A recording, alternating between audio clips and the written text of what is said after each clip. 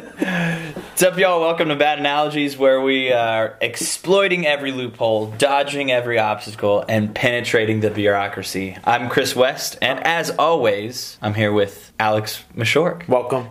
Happy to be here. How's it going, man? Awesome. I am more excited to start episode 2 than episode 1. That's good. You're not as nervous. You're not as... Yeah. I was very excited and nervous last time. Primarily because you want something to be good when you do it. And when you start, there's almost certainty that it won't be good. Yeah, which is actually a great segue into like what we're going to be talking about today, right? Expectations versus reality. So, with that being said, with expectations versus reality, like we were talking about this earlier, and there were just things that, whether it's sports or movies or food or drink or whatever it is, there's like an expectation of like, this is going to be the greatest thing ever, and then the reality sets in of, not so much. So, what are some things that you were thinking about with that topic? Well, so there's trivial things.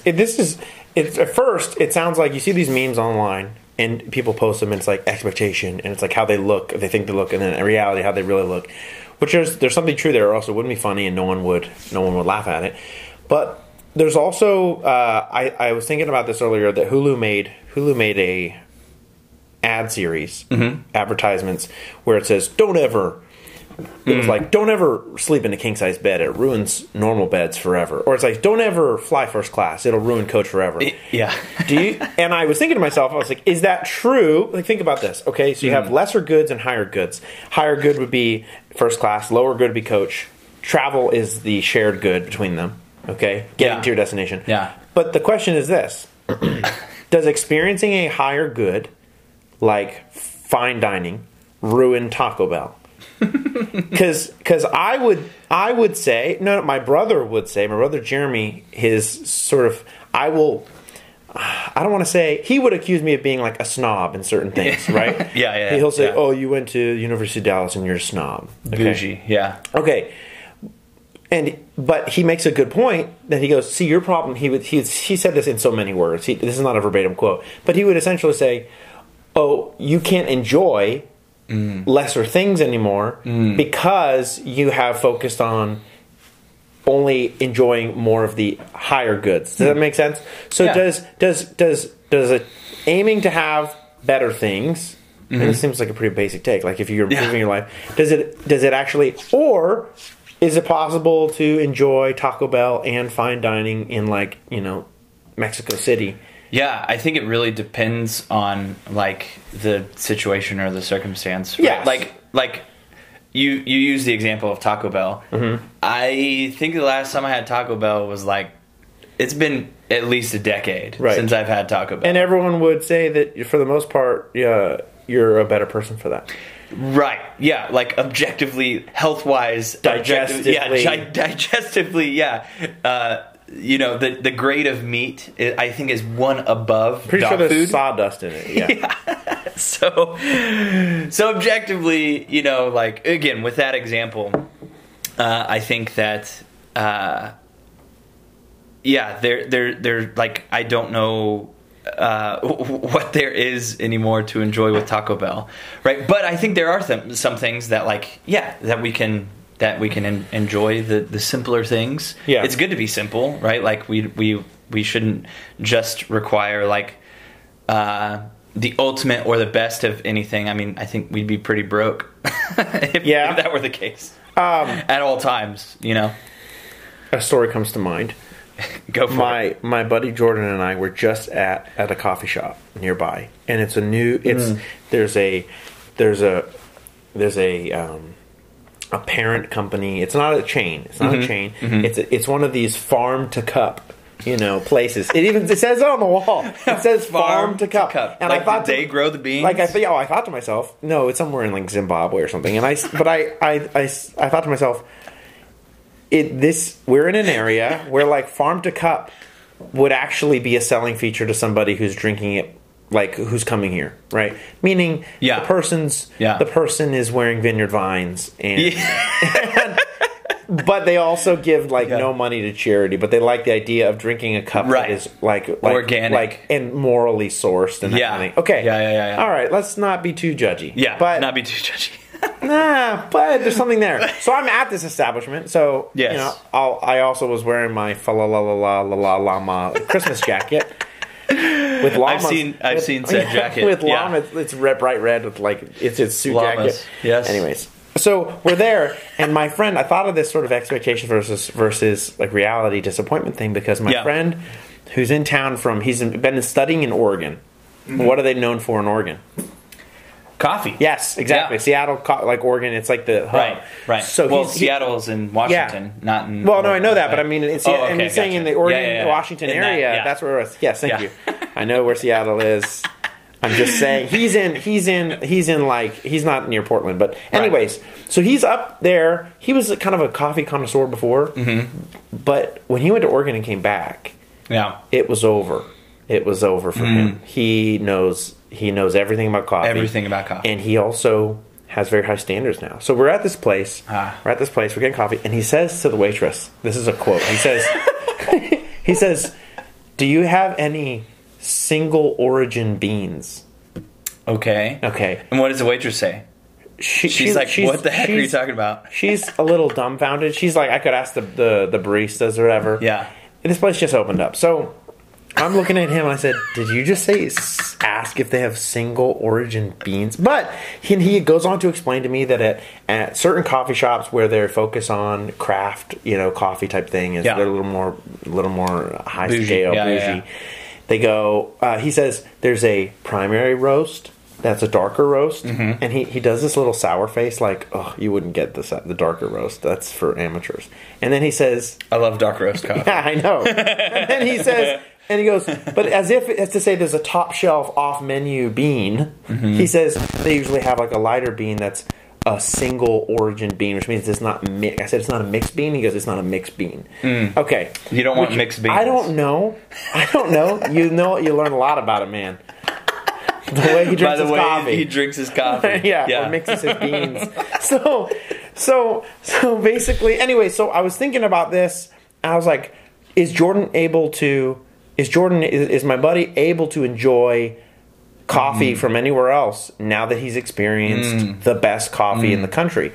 And part of me thinks no. Or you could say, think about this, 10% of coffee in the world is now what he comes to know what coffee can be. Now that he's tasted it, 90% of coffees all over the world just went down in their original value in his mind. What do you think about that? I mean, one of the things that I think about is like it's almost like his taste has matured, right? Okay. And so like I see where this is going. I know where this is going. Do you? No, I think I do. Okay, so like when we're kids, we watch cartoons. Yes. Right, and like, but there comes a point where you don't watch cartoons anymore. Not Disney movies, not The Incredibles, of course, right? We won't speak of these things. But yeah, like you kind of mature. Reliving the glory days is better than acting like they didn't happen. Okay, I don't know what that's from. Maybe that's a quote, but there's a time, when you move forward. Then, I think there is, but at the same time,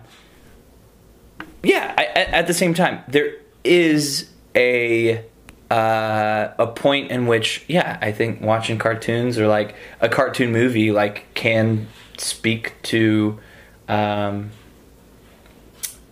don't know what I'm trying to say. You could use it as like you could use it as an allegory or something like that. Later in life. But the question is, and we're extrapolating from this simple analogy of coffee to is it. Should someone, if you were to look at that and say, wow, I don't want to lose interest in 90% of things in life or 90% of cups of coffee, right? I don't want to lose my savor for those things. Is it then good to avoid, right? Now, of course, you would say based on the circumstances. Based on circumstances, having a really fancy dinner once a year for an anniversary or Right. something, we would say that's not going to kill your... No. But if that changes your, like, in order to go out, like, Right. I need to go and, like, I need to spend at least $100 a plate. Yeah. Then that's a little, that's a So little then there ridiculous. would be, to push this to a ridiculous level of precision, there would be a frequency Yes. at which you would cross over the line of needing that as your standard. Meaning if you ate 6 dinners out of 10 at that level, then the 4 would now no longer be enjoyable if they were just humble meals. Or 1 meal a year, a really high level, wouldn't ruin your enjoyment of humble, mundane meals. Do you know what I'm saying? Like, there's a point at which your frequency of enjoying of nice things now becomes your expectation. Right. And so there's probably a fine balance between moderating how, or setting a standard for yourself, like, when I get coffee, I want the best cup of coffee. Right? Yeah. You should almost be like, I want the... Yeah. Does that make sense? It does make sense. I feel like there's also a line of, like, taking yourself way too seriously in that regard, right? Like, or you know what I mean? Like, what do you mean? And just being kind of snobby about that. Yeah. Like, I'm not trying to say your friend. But no, I'm not dogging on him at all. Yeah. I'm using it simply to say that there are other areas in life. For instance, some people are this way about, like, alcohol. Yeah. Some people are this way about... But you don't go into... Like, you don't go to a party. Yeah. Right? And ask for, like, hey, so what's your top shelf thing? Yeah. But if someone says, hey, can I get you a drink? Then you say, yeah. Yes. And to be a snob about, like... Yes. You know, a free drink or whatever, I think that is a little... That's a little shady, right? That's a little... We would look down upon that person. We would look as down having upon, almost no class. Yeah. In their attempt to be classy. Like, insist... Never mind. But... Yeah. It's a little... But and I think you can enjoy that. The things in life that are like food and drink and other things like that. Like, it also matters, like, who you're with, you know, and like the environment in which you're in, you know, like, if you ask anybody who's like, or what their favorite wine is, and the normal person, not like sommeliers, you know, but like a normal person, you know, and like what their favorite wine is, they'll tell you about the experience and the ambiance, and not about like the wine. Let me reverse this though. Yeah. To counteract maybe the perception some people might be having from what I said about the coffee. Or my friend Jordan, you could argue, enjoys coffee more than people who don't think anything of. They're like, oh wow, a warm cup of coffee, this is great. Yeah. But the sommelier, for instance. Yeah. Does a sommelier enjoy fewer wines? Probably. He probably enjoys fewer wines, right? Right? Yeah. Than the average Joe. Yeah. The average Joe walks into Kroger and gets whatever he needs, or if you're in another part of the country, like Safeway or you know, some other establishment where you buy groceries. But no, but you walk into Kroger and you get a bottle of wine, and it wouldn't, you know, if you're not a trained sommelier, you're not like, oh, this tastes like rubber bands, right? Like so they have fewer wines probably that they enjoy, like universally. But do you think that they enjoy more about wine because they understand things on an intellectually, like, more, for sure, like, deep level? They know where it comes from, why it tastes that way. For sure. So I mean, like getting into like marriage. Yeah. Right. Marriage, I think, is a good analogy of that, or like at least a good. Like serious topic, right? About especially for us as Catholics, right? We don't look at marriage as just like another like thing to do, or like it is a commitment, and it is a vow, it is a sacrament that you confer on each other, and it's a serious thing. And if it was just like another thing, or like the thing to do, then it would lose its. And you're relating that to your expectations. And the reality of that, as you're saying, is very different. Yeah. You're saying, would you say that marriage is like being a sommelier? Probably not. No. Because they spit out wine. Yes, they do spit I out think. wine. Yeah. No, but like the reality of wine is that the particular like grape, they can taste where the grape came from. Right. And like they can like get down into the nitty-gritty of like so many crazy details about it. Right. So the reality of it is that, and I guess for marriage, there's a deepness and a reality to marriage that like. Does it differ from the expectations of the majority of people? Absolutely. Oh, it's okay. So this is like the 90% drinking McDonald's coffee. Yes, exactly. Okay. But the expectation. But for you, what was the expectation before? Because we were talking about this earlier in relation to this sort of dynamic between what we expect and what we actually get. What when you went into getting married? Mm-hmm. Did you think was the case, or think about it, but then you realized was either different or opposite, or at least something that you changed the way that you realized, I didn't expect this, or I didn't know that this was a part of it, or if it didn't, or it could be a good thing. Like it could be like, I didn't realize it'd be this awesome in one respect. Yeah. So 2 things that I think about, and how they relate to expectation versus reality. I'm not sure, but maybe you can. Yeah, but the question just made me think of two separate things. So one, right, like in January it'll be 6 years that Teresa and I have been married. Wow. So that's pretty awesome. And so within that we've have experience in fertility and stuff. And like one of the things that we're going through is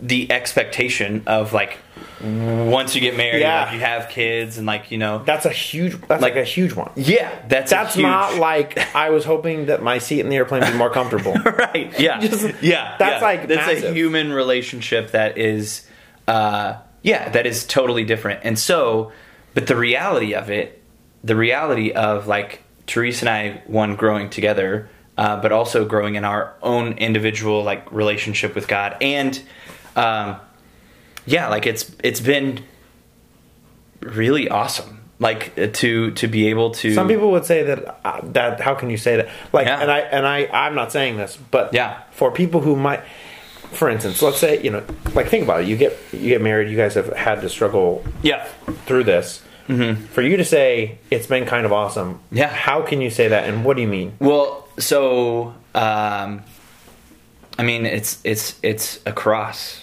Right, it's like the cross, and there are anybody looking at the crucifix. This is my cross. There are many like it, but this one is mine. Yeah, but anybody looking at the crucifix, like the early Christians, were looked at as lunatics, as insane people, because they're hanging up a torture instrument from their from their walls and like etching it in the ground and in the catacombs and stuff like that. Like they're raising this torture instrument as like a symbol of goodness and beauty and hope and everything like that. So for us, that infertility is definitely a beautiful struggle. Right, and a beautiful sacrifice, and a beautiful, obviously hard, right? But really beautiful. And so the other thing that question made me think of is kind of has to do with it. But we were at a wedding one time, or I was at a wedding, and the priest giving the homily was the bride's uncle. Got it. And one of the things that he said was, may this day be the worst day of your marriage. And everyone in the congregation was like, wait, what? What is this guy talking? Who's this guy? Yeah. Who's this guy?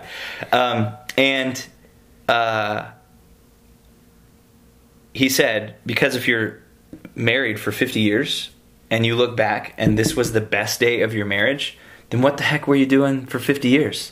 Why were you not building it up You know, and so let every day be the best day of your marriage, and that's kind of like a mindset thing, Sure. as opposed to like maybe a like reality objective, like Sure. good thing. But he was setting. What was he doing there? He was setting them up. He was setting their expectations. Exactly. Meaning, like, exactly. you He should- was, or at least like Orienting them, yeah. tweaking their expectations. Because ideally, at least, I guess, if we were to make sense of that, what he's saying is that you should be working on creating days and moments and Correct. learning things and realizing and discovering things and growing in certain ways that is greater than Right. what you had when you started the marriage, which is pretty awesome. And I don't think I think a lot of people do probably think like, this is the happiest day of my life, and then it should stay there. Like it should, like, we went to a wedding earlier this year, and to it have was a like, better day, best day ever. Yeah. And it's like we see that, we both see that, and we both like look at each other and we're like, they don't get it. Because the reality of the situation is like, if again in 50 years, if this is the best day, what are you doing? Why? Yeah, you've just, so that's like one really good cup of coffee. Yeah, and then just 90 days of McDonald's. Which, I mean, in 50 years, but which a lot of people on a blind taste test say McDonald's is the best coffee. But I don't know why I know that. Probably because of my own snobbery. Yeah. But so on a, would you say then that how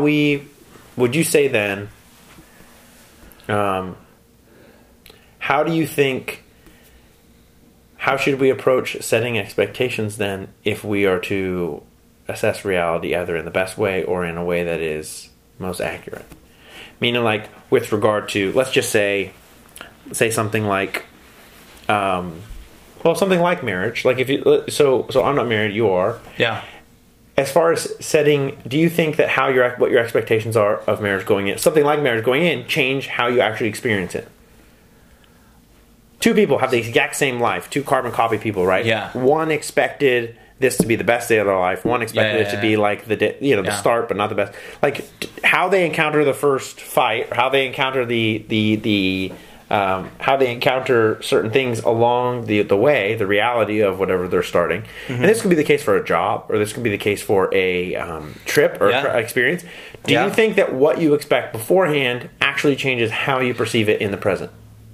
You know, I know this doesn't like poignantly like answer the question, but just the fact that we're talking about this, like expectation. Here we go. Right? Like, we are so different than like animals. My dog Bosco doesn't think one bit about like the expectation of like the next 10 years, right? Or something like that. It's just really cool to like. My dog in his kennel right now is not thinking to himself, is he gonna put me in here for a couple hours? Every day for the rest of my life. He's not. He's like, how can I chew up this toy? Exactly. Or like, exactly. So it's just interesting. So, but to get back on the question or get back on topic, I think as a Christian, as a Catholic, right? Like, I think it is really important to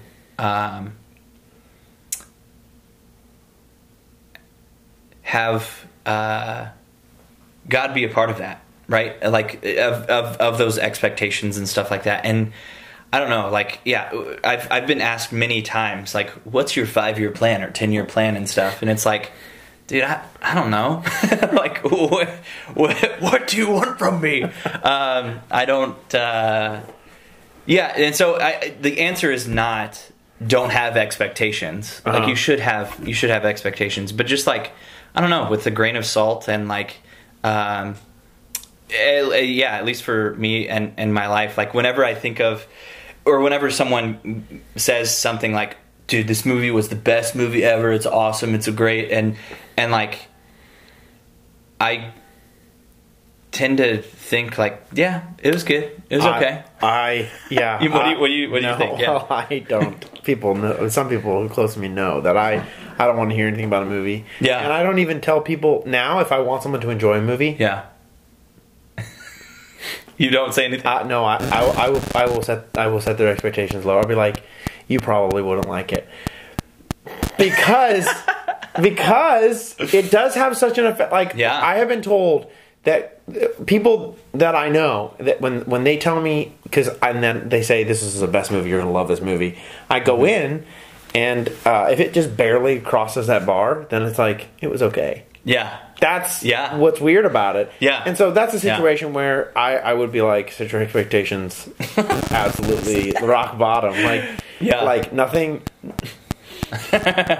Another good movie will never be made in my lifetime. And then if it's even somewhat better than that, I'm like, celebrate everyone, a movie has been made. I would never say that to like someone who's about to get married. No. You know what I mean? Like so there's a it's the word. Like, and I know people who say something like that, like ball and chain and stuff like that. Like that's so then that's what we're ridiculous. talking about then, we're talking about two different things categorically.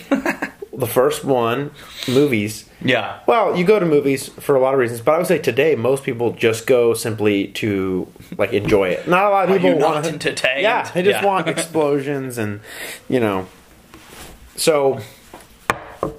But with regard to things like that are higher goods, better things in life, more important things, if we were to reduce them to simply our entertainment value, then it would be to trivialize them and then to cheapen them and then essentially to discard them when they no longer meet that expectation or meet that goal of pleasing me.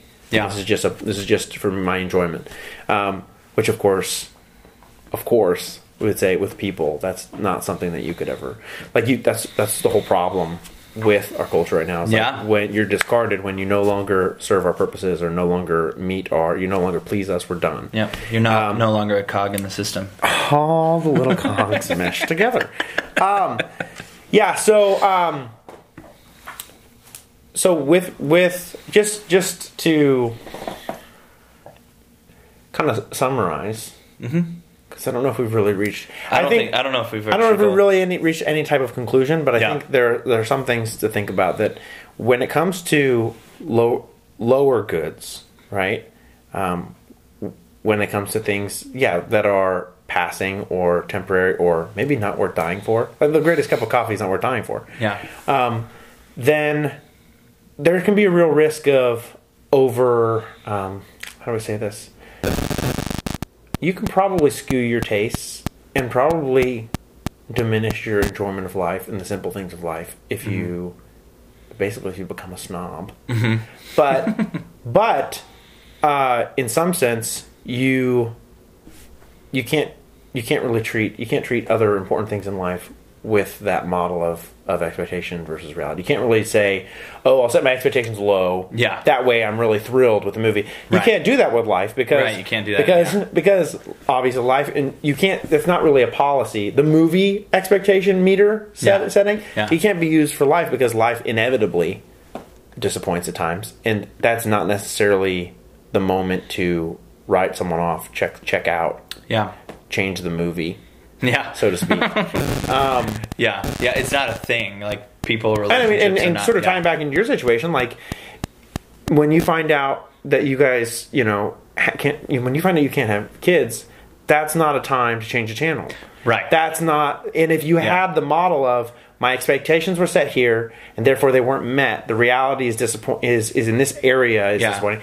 Yeah. Now, obviously, there's so many other goods there. Yeah. It's not the only thing. What I'm saying is like that's a real moment where a lot of people today in the world would say, "What can I do to get my reality or the reality that I want?" Exactly. Yeah. And to the point of doing unnatural or illegal or immoral things. Yeah. How can I get How can I shape reality to my expectations? Exactly. And I think there's just so many problems today where people say, the world is not as I would want it to be, therefore everyone needs to change their vocabulary. Or the world is not how I want it to be, therefore we need to tear down an entire institution or way of living so that I am normalized. You know what I mean? Yeah. My view is normalized. So I think that it's important to have as accurate as possible an expectation of what you're in for. But I think that priest at that wedding you were saying was really trying to do that. He was trying to say like I just almost went full like cheesy mode. I think a lot of people scramble. We all do. I mean, we all do. Myself, I'm not saying that. When I say people, I mean I'm a people too.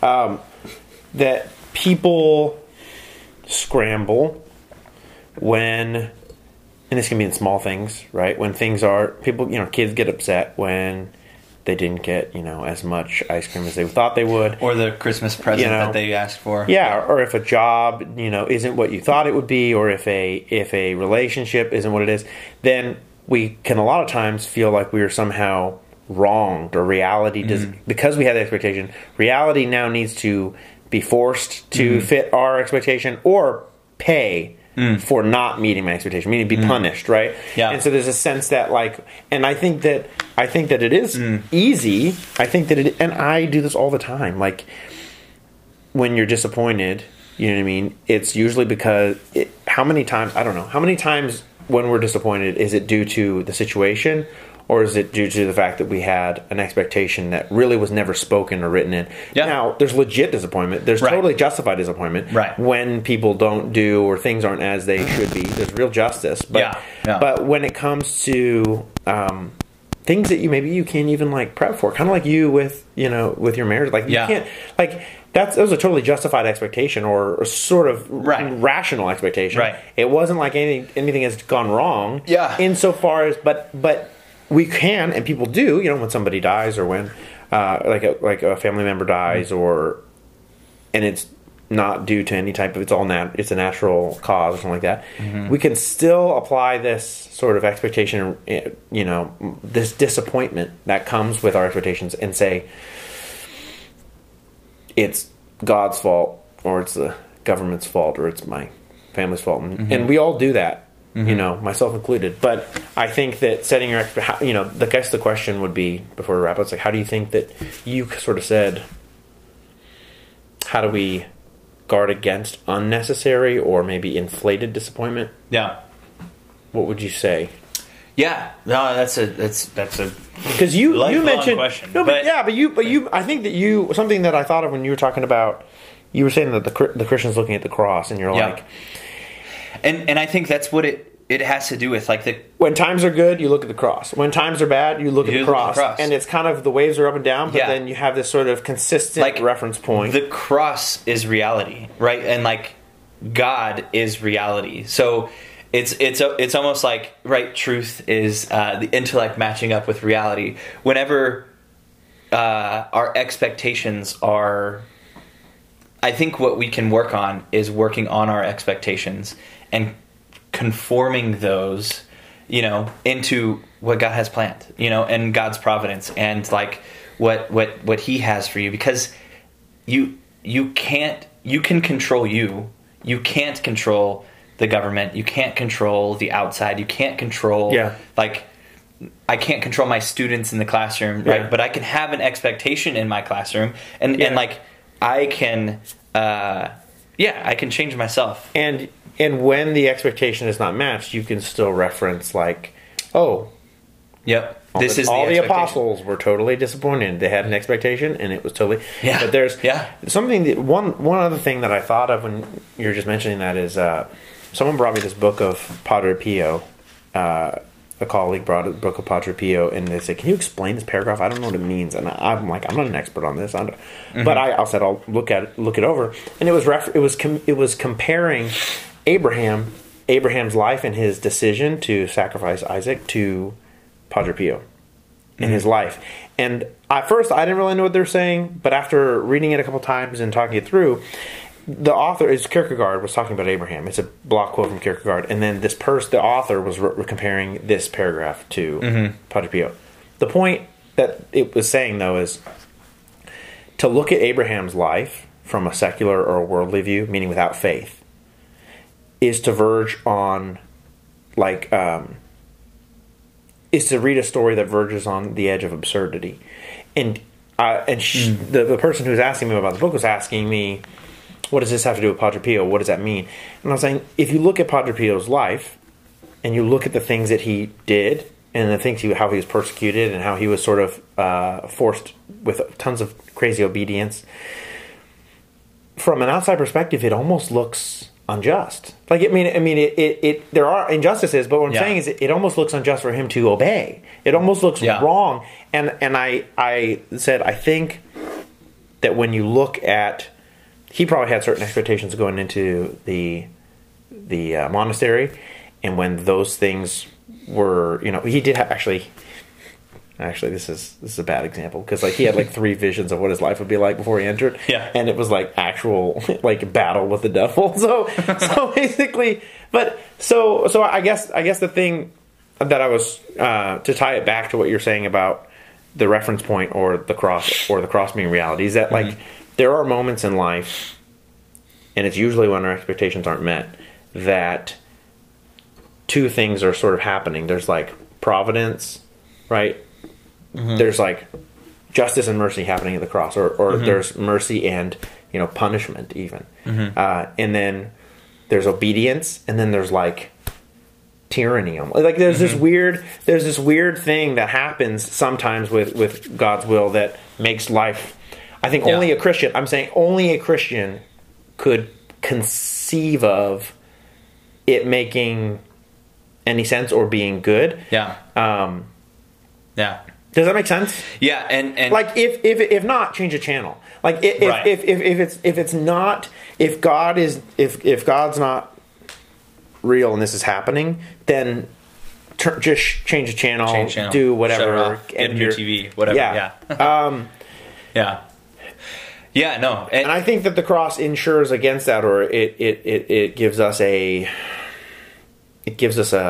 third option between like staying in, not a third option between staying and going, but like seeing unmet expectations or disappointments with some level of like providence. And then the last thing that made me think of was like the worldly things in our life. Like we can have expectations of, again, whatever it is, coffee, alcohol, whatever it is, right? Like there's expectations and reality, and like I think most of the time we will be like disappointed with our expectations, right? Or from our expectations. But when we think of heaven, or like the heavenly expectation, like the reality is far greater than anything we could ever think about. You can't set your expectations accurately. Not like every single expectation is low, right? Like every single expectation. So every disappointment we have in life. Hold on. So every disappointment we have in life, not necessarily because we set our expectations too high, right? But like every unnecessary disappointment is because we set our expectation too high for what's coming. And what you're saying is that it is a absolute impossibility to set your expectations too high. Correct. Yeah, even if it was like something like, I don't know, something not ridiculous, but like if someone had a view of like, I've heard students or youth say something like, well, if there's not Dr. Pepper in heaven, like why would I want to go? And it's like, dude, you have no idea that like the goodness. Dr. Pepper has like so few flavors in it. It's just 23 flavors. Only 23 flavors. There's so many more. Somebody told me that used to be served hot. That's gross. Yeah. Anyways, I don't know if that's true. Yeah, I don't know. Yeah, but I think that's a good place to wrap up. Yeah. I think that that's a good place to sort of end it. That we should always temper our expectations or our disappointments with just knowing that that's suffering, and that Christ is with us in that on the cross, and then also that no matter how bad it gets down here, there's no way that we can expect too much from what's coming. Yeah, absolutely. Wow, very heavenly ending. Yep. Very heavenly ending. Beautiful. Cool. Beautiful. All right. Well, thank you guys for joining us on Bad Analogies. We look forward to seeing you on the next one. God bless.